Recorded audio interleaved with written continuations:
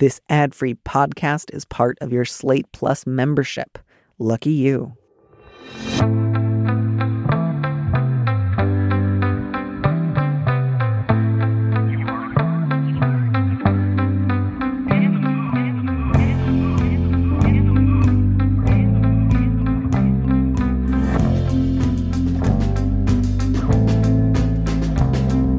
Hello and welcome back to Big Mood, Little Mood with your host, Daniel M. Lavery. This week in the studio, I am joined by Dr. Paula Stone-Williams, an internationally known speaker on gender equity, LGBTQ advocacy, and religious tolerance.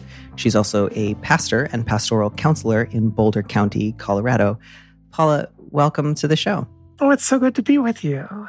Thank you so much. This is, I think I can say fairly decisively, one of the first times I've spoken with a pastor in quite some time.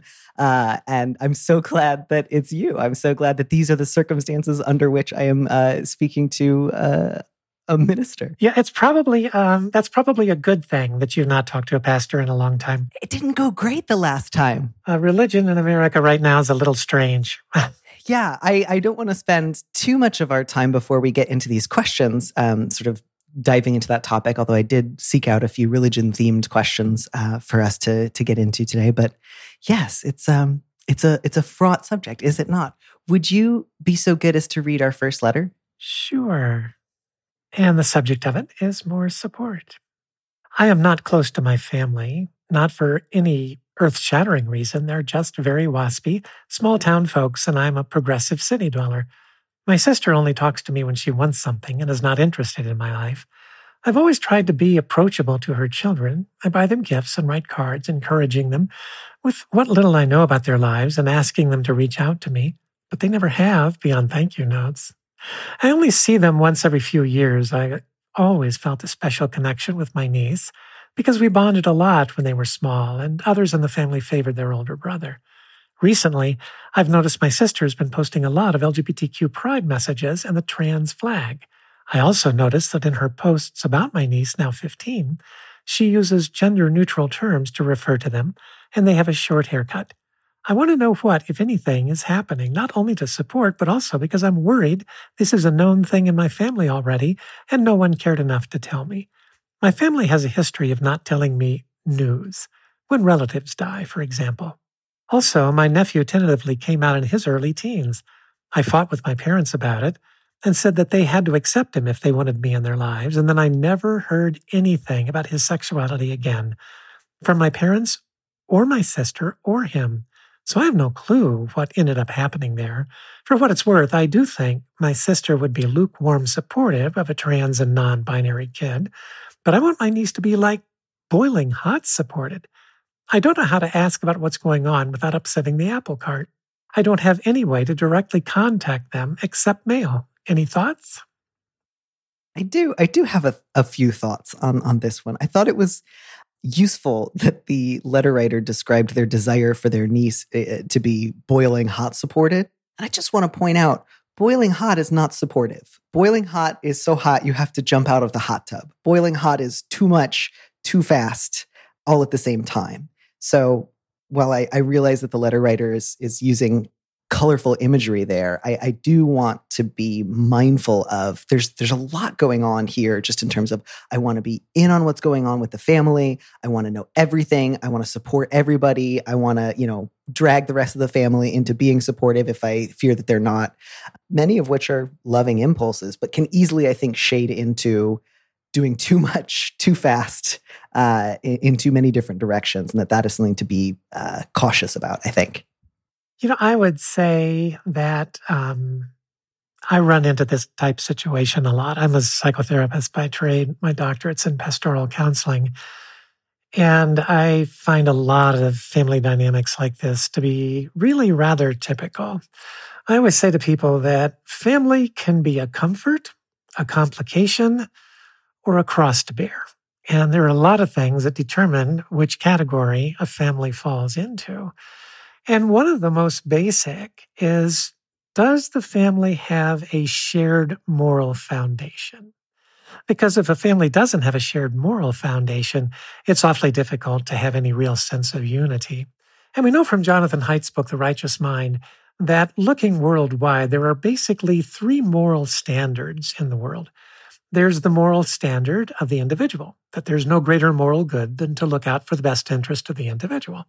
This would be the moral standard of most of the secular West, most more liberal religions, and certainly is the perspective that I hold and most of the members of my church. The second moral standard says that there's no greater moral good than to protect the integrity of the tribe. And this is a moral standard that functioned quite well for our species for millennia, but you don't see it as often today except in developing nations. The third moral standard is the standard that there's no greater moral good than to obey the teachings of the gods. That moral standard is true all over the world among fundamentalists. So that's basically fundamentalist religion. And it seems to me here that there might be different foundational standards at work. It seems that the person writing this note is someone who would say, the greatest moral good is to look out for the best interest of the individual. But it isn't clear to me that that's where the family is coming from. That I'm wondering if the family has a religious background or not. I'm wondering how the patriarch or matriarch of the family impacts everyone. But it doesn't seem like the rest of the family members have quite that same level of commitment to the growth of the individual. Yeah. So, without trying to spend too much time speculating on what different sort of frameworks they might be using here, I want to, I think, advise this letter writer based on, what relationship do you have with your nieces and nephews, and what possible forms of, contact, attempted shows of support might be possible, welcome, and what might feel like an intrusion. So, the letter writer says, I always send them cards. I let them know, I'm available if you ever want to call or talk. So you've been doing that, which is great. So far, they haven't taken you up on that. That's, useful information. You do know, letter writer, that your sister has been posting a lot of pride messages and the trans flag, presumably in a positive way. So I do think you can take some of that to heart, that, even if she is not doing as robustly supportive a job behind the scenes as she is on Facebook, she is publicly saying positive things about, presumably her trans or non-binary kid. So that's, I think, reason to believe that your sister would at least be open to the possibility of your saying, hey, I've noticed you've been posting a lot of pride messages lately. That's wonderful. I support that. Great. And see how that goes. That seems to me, if not like a direct olive branch, at least a possibility for a conversation of shared values. You say, I told my parents to support my nephew when he came out. Since then, no one's been telling me anything. I would resist, I think, the desire to frame somebody else's orientation or transition as news. I understand why it might feel that way, but there are a number of reasons why your niece or nephew may not want to have a big coming out conversation with other relatives. And so I do think that, like, if you were to try to get in touch with your 15-year-old sister's kid, like, directly and just say, hey, your mom seemed really supportive of, queer people lately. Are you trans? I noticed you got a haircut. I want you to know that that's great. Like, I hope you can hear that the way that might feel actually like way too much for this kid who's just like, whoa, whoa, whoa. This was not an invitation to call me up and like ask me, what am I doing? I see one other thing occurring that you see far too often, and that is that the letter writer is making assumptions about the level of support that the sister is providing, and clearly is not in a circumstance to be able to accurately make an assessment. So making assumptions in that point is kind of dangerous. It's probably a lot better to speak directly with the relative, with the sister, and say, tell me whatever you're comfortable telling me, and trying to get the information directly as opposed to making assumptions. Honestly, when the day's done, I don't think there's a lot that the letter writer can do unless the family is reaching out to the letter writer. And I think that's one of the things that probably is best for them to recognize, is that this might not be an opportunity for them to be able to show a lot of very personal support to this young person. It might instead be a situation where they've just got to kind of sit back and wait until everything plays out. Yeah. And I feel a little self-conscious. I feel like I've been a little brusque with this letter writer. And I do want to acknowledge, like, you care about your sister's kids. You want to offer your support. You've always felt a special connection with them and wish you were a little bit closer. I have great sympathy for all of that. I don't think that you've done anything like nosy or officious or stepped out of bounds. So I hope none of this has come across as like a reprimand of any kind.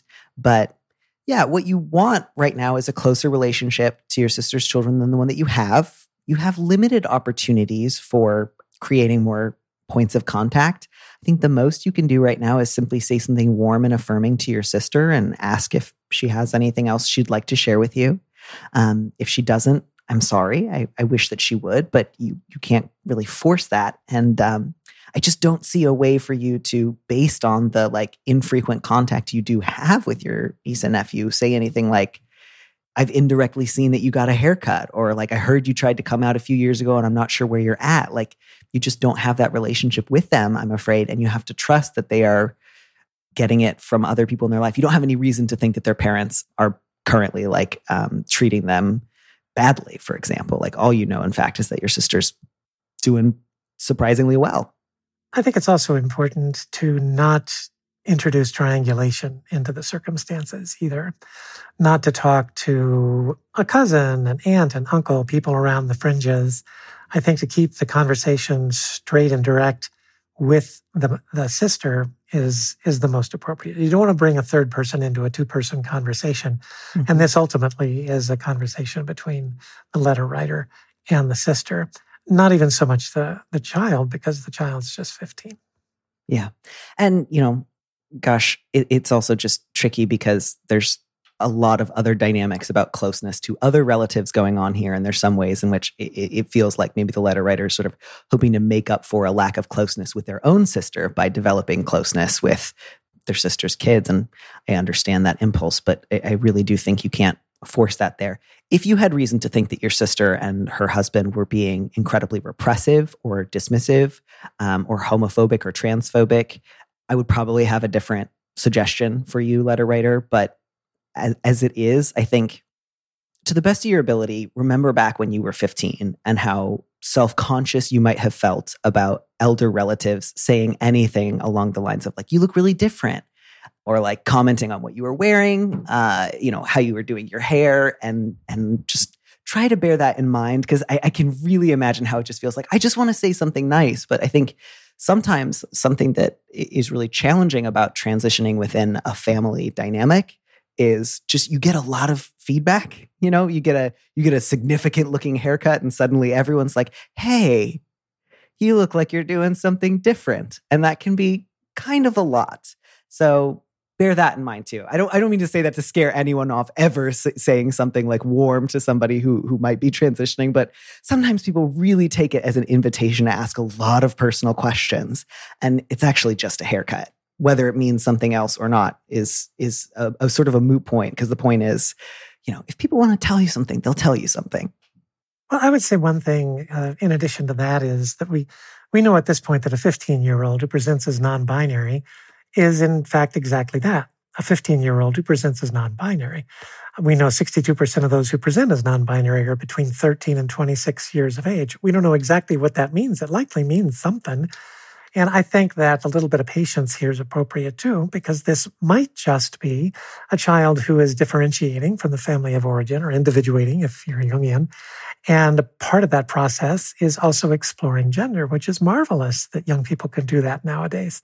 But it doesn't mean that where they are at 15 is where they're going to be at 18 or 26 or 30.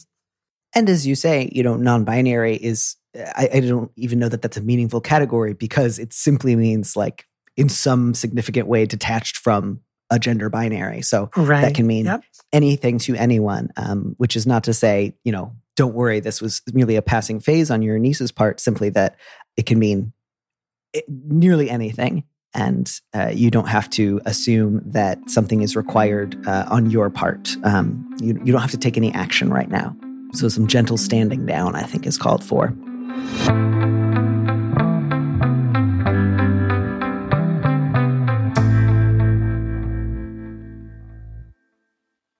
you had a book with a lovely, I thought slightly cheeky title, As a Woman. I enjoyed it very much. And I was wondering, that came out earlier this summer. Did you find as you were either writing or touring on it that you felt like you were gravitating more towards one audience than another? Were you looking for that type of evangelical audience that is, maybe putting people off at arm's length? Were you looking more for queer and trans people within evangelical context? Did you have a sense of who you wanted to write that book for? Yeah, it's boy, it just sounds arrogant. But when the day's done, I wrote the book for human beings. Mm-hmm. To me, the book is about the hero's journey. It was Joseph Campbell defines the hero's journey that I think every single one of us is called on to, but most of us don't ever answer the call. It's hero's journeys come in every culture, every age, every language, every ethnicity. Always has the same elements, and ordinary humans called on an extraordinary journey onto the road of trials. And initially they reject that call because, hey, it's the road of trials. Nobody willingly goes onto the road of trials. But eventually a spiritual guide comes into their life that gives them the courage to answer the call onto the hero's journey. And then they find themselves on the road of trials. And then it gets worse. They're in the dark night of the soul where the true way is wholly lost. And they're completely lost, but then they discover that lost is a place too. And they work through whatever they have to work through. And then eventually they get the Holy Grail. And even then they have to bring it back and give it as an offering to those from whom they have departed before they can move on. I think that is kind of typically the hero's journey. And I think we're all called on it. And yet most of us don't find the courage to answer that call. And I've been so encouraged in all the interviews and the people who've written me and talked to me that is, in fact, how it's being received. It's being received that way by women who are trying to find their own voice. It's being received that way by trans people who are trying to identify where they are in the process. I'm somebody who very freely talks about living in the borderlands, living in the liminal space between genders. And some transgender women don't like that at all. Some are comfortable with that.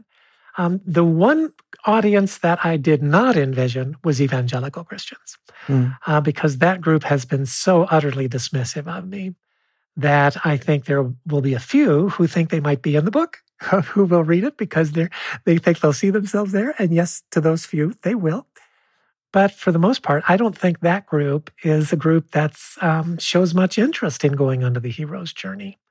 I think there are people who live primarily in fear. And, you and I know that there's life on the other side of that fear. Of course you're terrified. I always say that the truth sets you free, but it makes you miserable first. And so of course you're going to be made miserable first in the process. That's why they call it the dark night of the soul. But what I hope this book does is help people realize that, hey, even at 60, you can still answer the call onto the hero's journey. That you can make that decision to do the thing you always knew you wanted to do, but never could find the courage quite to do it. Well, thank you so much for going into a little bit more depth about what that's been like. There's many fond and then less fond memories sort of swimming up for me at this point. And I think that probably the best thing to do with some of that is take it into our next letter, because it is so much to do with questions of vocation, desire, intention, certitude, that it just feels like too good a segue not to move into this one. If we're talking about heroes' journeys and thinking of oneself as a hero, or at least as somebody on a journey with a specific mission in mind, I think this is the right moment. I will read this for us. The subject is simply flip-flop. How do I work out what I want when I know I have a habit of not letting myself want things I think I can't or shouldn't have? A few years ago, I realized that I wasn't queer. I was straight up gay. The hardest thing about this was not the breakup of a 10-year relationship, the reshaping of my life, the endless coming out. It was the knowledge that I had so effectively forbidden myself from wanting what I wanted that I hadn't even known that I wanted it for almost 40 years. My current issue under consideration is top surgery. I'm non-binary. I have a relatively large bust and have discussed getting a reduction with my doctor for medical reasons. She's on board, and we're going to move forward with referrals when that's feasible for me, which won't be for about a year or so. But sometimes I wonder if I wouldn't be happier if I just got top surgery and a flat chest. It's hard for me to disentangle all the feelings and justifications. It's an emotional decision from a lot of angles. I've tried thought experiments to surprise myself into feeling what it would be like to experience my body in different ways. They're effective-ish, but still leave me wondering what I really want. Sometimes I want one thing super strongly, and sometimes the other. There are arguments for each. I'm worried that I'll go through a major surgery that drastically changes my body and be unhappy with it. I'm worried that I'm only letting myself want the more conservative options because top surgery feels scary and gatekept. I'm worried that I am pushing myself to want top surgery because I feel pressure to be androgynous in order to be non-binary enough. I'm worried that I don't know how to make a decision that feels true to myself. Lots going on here. Where would you like to start? Oh, it's such a common experience. And I mean, I'll start self-referentially. I knew I was called to transition when I was watching my favorite television show of all time, Lost. It's in the final season. There comes a point where the protagonist of the show realizes he's been called by the God figure to die. And I just sobbed and sobbed all the way through to dawn. I slept a couple hours, woke up, sobbed. I mean, it was awful. I knew I had been called to transition, but it was 2 years before I did anything. Because, sometimes, again, back to the hero's journey, on the hero's journey, always invariably, initially the person rejects the call because they know it's going to be hard. And I think also because it's not always that clear the direction in which you're supposed to be moving. For me, it was 2 years. And when I read this letter, I resonated so much because that's where I was for such a long time. It's like, wait, I can't transition because I don't think I'm going to pass as a woman. That will be difficult for me to deal with. Or I think I can transition, but not until my kids are all old enough to be able to deal with it. And I had all these things that were half excuse and half genuine fears. And sometimes you just don't know until you know. I would say to this letter writer, be patient with yourself. All these things will become clear to you in their appropriate time. I think patience is really useful in this moment. Yeah, as you say, the thing to, I think, help ground you when you feel sort of lost in the weeds of what am I? What should I do? What does non-binariness mean to me? As we had mentioned earlier, it can mean nearly anything. Not anything, but it can mean so very many different things that it really is a question where, you will have to make some decisions for yourself. It's a whole spectrum. Yeah. Yeah. And so this idea of, well, what am I being asked right now? And what are my options right now? So right now, letter writer, you have discussed a reduction with your doctor and you're going to pursue referrals in about a year. So that gives you at least a year to consider what you would like to ask referrals for. It does not mean that you're about to schedule a consult. It does not mean that you're about to schedule a surgery date. So you have time, for example, to research different surgeons who offer different types of reductions and different types of top surgery, to look at some of the results. Many of them post results on their page, to inquire about their results, to gain specific detailed information about what it might look like to pursue one of those surgeries. You can actually get more information. You can write it down. You can make a pros and cons list. I think whenever you are stuck in the weeds, specifics help. So you have a year to do some of that research. I would encourage you to do some of that research. Talk to people who have had reductions. Talk to people who have had top surgery. Obviously, I want to be clear. Don't go to your nearest gay bar and look for somebody who seems like they might have gotten top surgery and said can I talk to you about your surgery results? Don't do that. Observe the niceties of social etiquette, certainly. But, many people who get top surgery delight in sharing information with people who are considering it and will be, perfectly happy to, go into more detail if you ask nicely.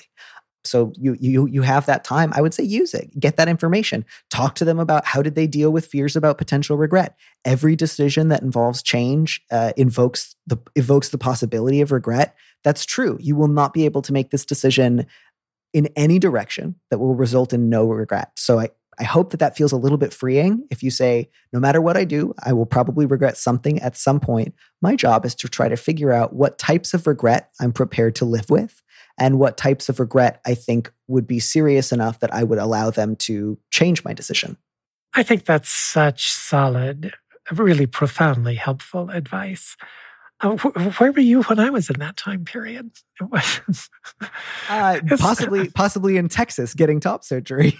And yes, as you say, letter writer, it's an emotional decision. Yep. You try to think about it as best you can. Yep. But the most you can do is still guesswork, even if it's fairly educated guesswork. So you wonder if you would be happier if you had a flat chest. Again, put pen to paper. Happier than what? What would you like about that? What feels appealing about that? What feels hot about that? What feels scary about that? What feels intimidating about that? Write it down. And then write down what it feels like to contemplate getting a reduction. If you get a reduction, you could possibly still leave the door open for further top surgery in the future. That's not free, So obviously, like, that carries with it its own problems. It's an additional surgery. Surgery is surgery. It's not nothing. It usually costs money. It's possible your insurance will support you in one or the other. That may or may not influence your decision. You might have to learn a lot about persuading your insurance company to cover things. Think about what would I do if I got top surgery and then later I thought, gosh, I wish I'd only gotten a reduction. How do other people deal with problems like that? You would not be the only person to have considered that question before. You could learn more about that. And if you think, gosh, parts that would be hard, I would know how to mourn that. I would figure out other ways to inhabit my body in ways that felt meaningful. I think I could survive that type of regret, even if it would bring me some pain. Or if you think, no, I would just feel collapsed. I would feel like I'd made the worst decision in the world. I wouldn't know how to bear it. That's useful emotional information. That's a notch in the category of go for a reduction. No one's going to make this call for you. And no one is going to say, you must do this one or you mustn't do that one. Or at least if they do, they won't have the actual ability to, stop you from pursuing what you want. But so part of the fear here, I think, letter writer, is because I didn't know what I wanted for so long, I cannot now really be trusted to know what I want about things that have long-lasting effects. And so there's that sense of, I can never really know what I want. I want unknowable things. I hide what I want from myself so effectively that I'm only ever going to know because of regret or 20 years after I've missed my opportunity. And I think sometimes it can be tempting to fall a little bit in love with that narrative of isolation and being impossible to understand. And I don't say that lightly, letter writer. I don't mean to say like, wow, you've really fallen in love with your own self-aggrandizing mythology and you need to get a grip. I say that very, very lovingly, always falling in love with my stories of being misunderstood. But you can learn more. You can sharpen your information. You can learn more about what you want and what you don't want, especially if you write it down. That's not an impossible task to discover. And I think one thing I often recommend to my clients is it's a very simple question. It's actually a question I got from James Hollis, the Jungian analyst, on one of his books. But will this decision, if I make this decision, will it enhance my life or will it diminish my life? I think that is always an appropriate, prescient question to ask in any major life decision. If I do this, does it enhance my life or does it diminish my life? Mm-hmm. If I have top surgery, does that enhance my life or does it diminish my life? And often asked in that way, we realize that we actually know the answer. The answer is right there at the tip of our tongue. It jumps out before all of our midbrain desire for safety stops and filters it. I often will say to a client, don't think about this too much, just real fast. Will this enhance your life or would it diminish your life if you had top surgery? And generally speaking, the answer comes fast and is not necessarily the one that the safe part of them wants to hear, but their soul wants to hear it. Mm-hmm. Yeah. And don't ask top surgery to do too much. You say, I'm worried I'll go through a major surgery that drastically changes my body and be unhappy with it. What top surgery can do for you is remove your breast tissue. That's mostly it. No more and no less. It's not going to drastically change your entire self-conception. It's not necessarily going to give you language to explain who you are and what you want, either to others or to yourself. It's not going to remodel your relationship with your mother. It's not going to, do the work that HRT does, the work that socially transitioning does, the work that renaming yourself does. It will only do what top surgery does. So think of it in terms not of what if I'm unhappy? There's so many ways to be unhappy. God, there's so many ways to be unhappy, some of which may have nothing to do with top surgery. So I think if you go into it thinking either top surgery will make me happy, in which case I'd be a fool to miss out, or it will make me unhappy, in which case it's my job to mindfully steward away my irresponsible desire for something that will in the long run only harm me, don't ask too much of it. So think about, what do I want in terms of happiness? How does autonomy feed into my ideas of happiness? How does change feed into my ideas of happiness? What will it be like to have a relationship to my chest that is no longer... This is getting a little bit more into my own specific experience, but I can tell you, letter writer, one of the things that I had to do to let go of before I had my own top surgery was this. As long as I never got top surgery, I could fantasize about having this perfect chest. As long as I hadn't done it yet, I could think, I'm just holding out for like the perfect Captain America surgery where they throw you in like a little tube and then they inject you and you step out and you look like, 2011 era Chris Evans. That's just around the corner. And if I wait long enough, that's going to be the thing that happens to me. Of course, that's not what happens. The thing that I was mourning was the idea of this uninterrupted, unquote, damaged cis body that was not going to happen. I was pursuing transition-related surgery. I was going to have a trans-looking chest. I have a trans-looking chest today. And I had to let go of that, frankly, like disease of fantasy there. Fantasy serves us until it doesn't.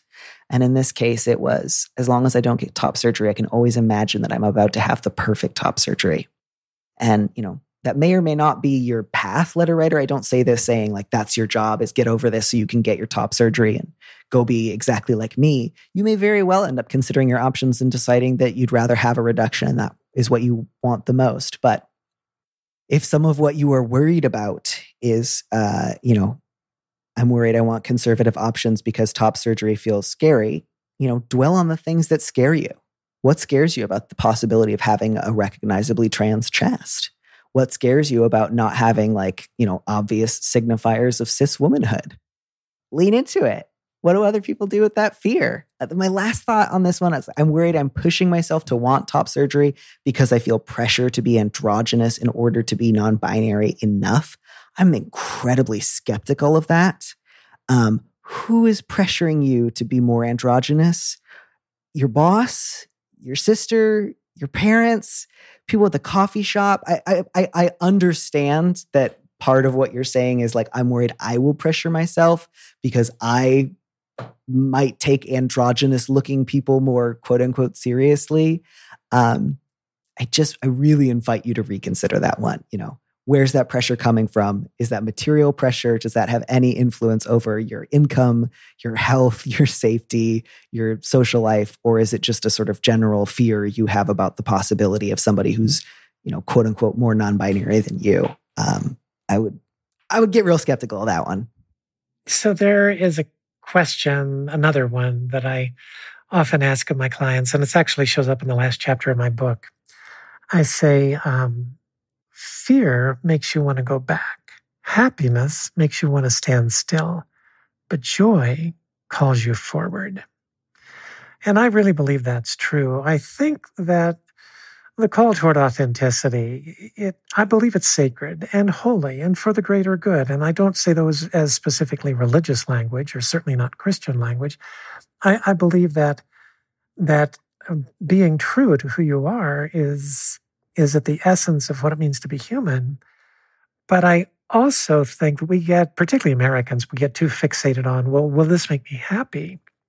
There are days I'm happier post-transition. There are days I'm not as happy as I was before. Mm-hmm. But joy? Oh, yeah. Joy is feeling in the flow. Joy is trusting the flow of your life, that you're not going against the tide, you're going with the tide. Joy is knowing you've done the right thing. It is that sense of purpose, that something bigger than yourself has called you forward, and that the offering you're going to make to the world because of that is a lasting offering. And it's not so much about happiness as it is about joy. Yeah. I think the last thing I'll add to that is I was in a really cheesy play when I was in high school. It was Neil Simon's Lost in Yonkers. And as befits all, proto-transmasculine people everywhere, I played the grandmother character. And, she's having this fight with her grandkid towards the end of the play. And the kid says something like, if it's a mistake, let it be my mistake. And I think, if accessing things like purpose, vocation, a higher sense of self feel too difficult for you in this moment, think of it in terms of what mistakes am I prepared to own and live with? One of the things that I thought going into my top surgery, because I also dealt with uncertainty at various moments, was would I rather go for this and then have like painful moments of regret or not do it, which I can call this off right now and go live with that kind of regret. Which regret would I rather deal with? And it felt pretty clear to me in that moment, even if I didn't necessarily have an ironclad guaranteed sense of this is going to make my life better. I thought like, I'm prepared to live with like, I tried top surgery and it kind of fucked me up. Sometimes when you're making difficult decisions, the best thing to do is to think about what's the worst case scenario I'd rather have. Because there's always a worst case scenario of any choice.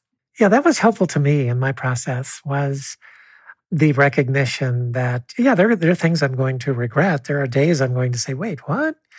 But that I trusted that my gut knew which direction I needed to go that would cause far fewer regrets and far greater joy. And that, I think, that was my call. That was the point of which, yep, I got to do this. I've got to do this and explode the family narrative and lose all my jobs in the evangelical world. And I mean, over the next 4 years post-transition, I earned a total of $23,000 in 48 months. I mean, it was hell, but there are no regrets. Yeah. It's not been easy, but there are no regrets. Yeah. I remember so vividly, when I had sort of like started the ball rolling by taking what I told myself was like a low dose test drive of testosterone, just trying it out, just trying to see. It's just, I'm holding it for a friend. That's what I did. Just the opposite. And, I was like watching some movie with my sister who I was very close to at the time. And I had this awful moment of feeling like I'm going to lose my family. And at the time that just seemed like the worst thing in the world. And genuinely like, so now, several years later, I get to say like one of the great things the transition did for me was put me in a position where I was able to lose my family, which as it turned out was necessary, important, and good.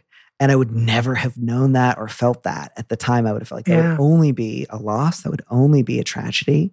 There would be no way for that to be a sign of living the good life or the best possible life. And in many ways, it removed my allegiance to a family unit that was more interested in preserving the family's secret interests than in pursuing like the greater good of the community. And so, oh God, how much I can identify with that. Yep.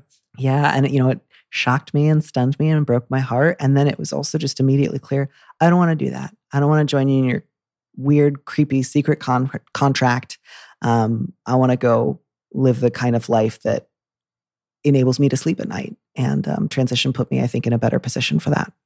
I think at one point I thought I was not a person of courage. I was offered a senior pastor position at one of the largest churches in the Midwest, and I turned it down. And I thought, well, I'm just not a person who has much courage. And I turned it down because it wasn't my call. It was somebody else's call. Another person's call is another person's call. My call was to transition.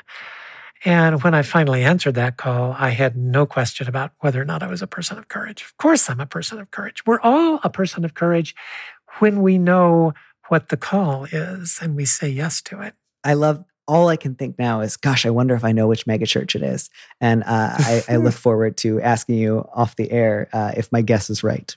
Okay. In the meantime, that's purely for gossip reasons. There's nothing courageous about it. I'm simply nosy. We have time, if you're amenable, for a very quick lightning round. This is a surprise letter. You haven't seen it before. I will read it. You'll have 1 minute to answer it. And then I'll have 1 minute to answer it. And hopefully that'll be enough time to settle their hash.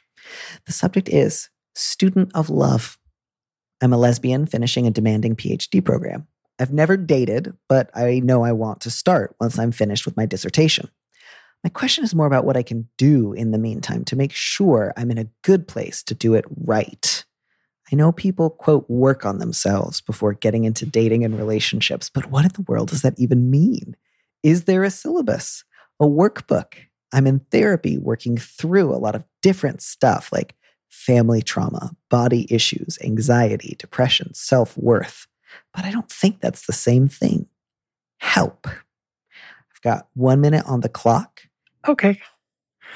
We were made to be in relationship. As a species, we don't do so well when we're on our own. We do much better when we are in contact with other people, and particularly when we're developing intimate relationships. And they don't even have to be sexually intimate relationships, but where there is, in fact, a deep desire to express all of who you are to another human being who's willing to express all of who they are to you. And I think that often then that does result in a physical relationship.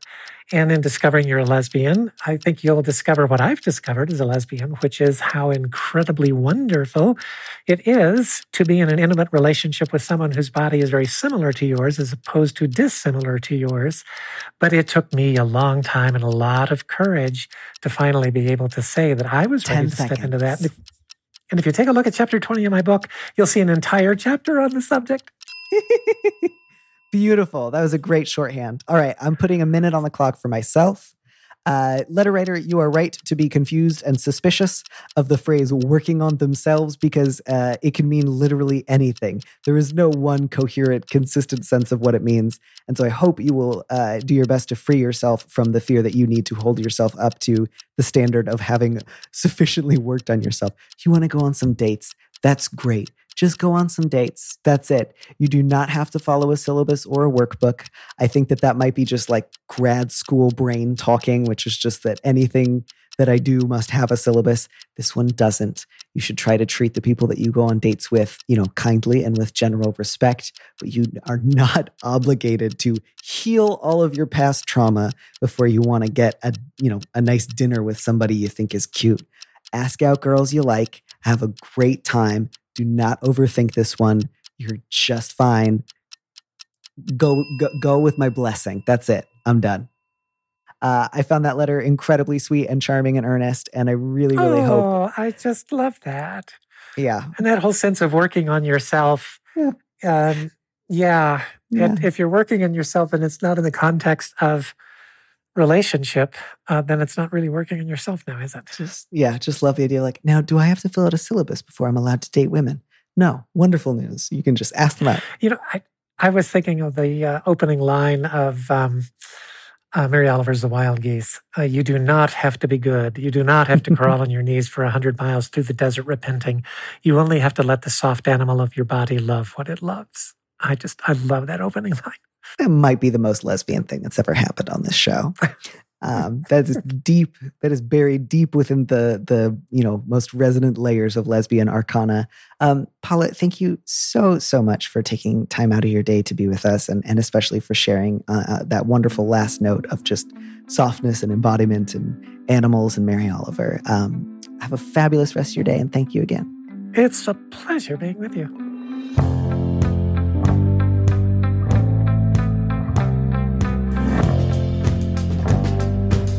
Thanks for joining us on Big Mood, Little Mood with me, Danny Lavery. Our producer is Phil Serkis, who also composed our theme music. Don't miss an episode of the show. Head to slate.com/mood to sign up, to subscribe, or hit the subscribe button on whatever platform you're using right now.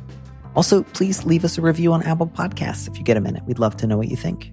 If you want more Big Mood, Little Mood, you should join Slate Plus, Slate's membership program.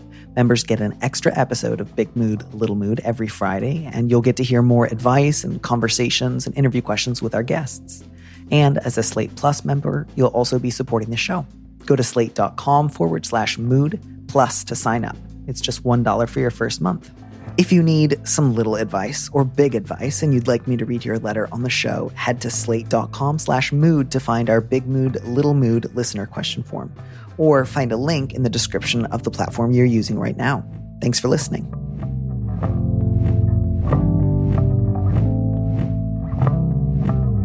And here's a preview of our Slate Plus episode coming this Friday. It is not simply your job to maintain neutrality for the rest of the family.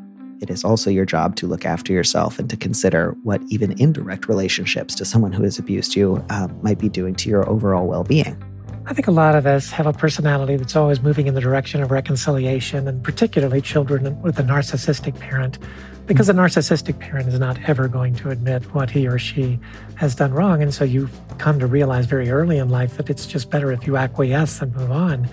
And that your own mental health, your own psychological, spiritual health is dependent on knowing the truth and dealing with the truth. I always say to clients who have had difficult circumstances growing up, you really cannot move too quickly to achieve forgiveness. To listen to the rest of that conversation, join Slate Plus now at slate.com/mood.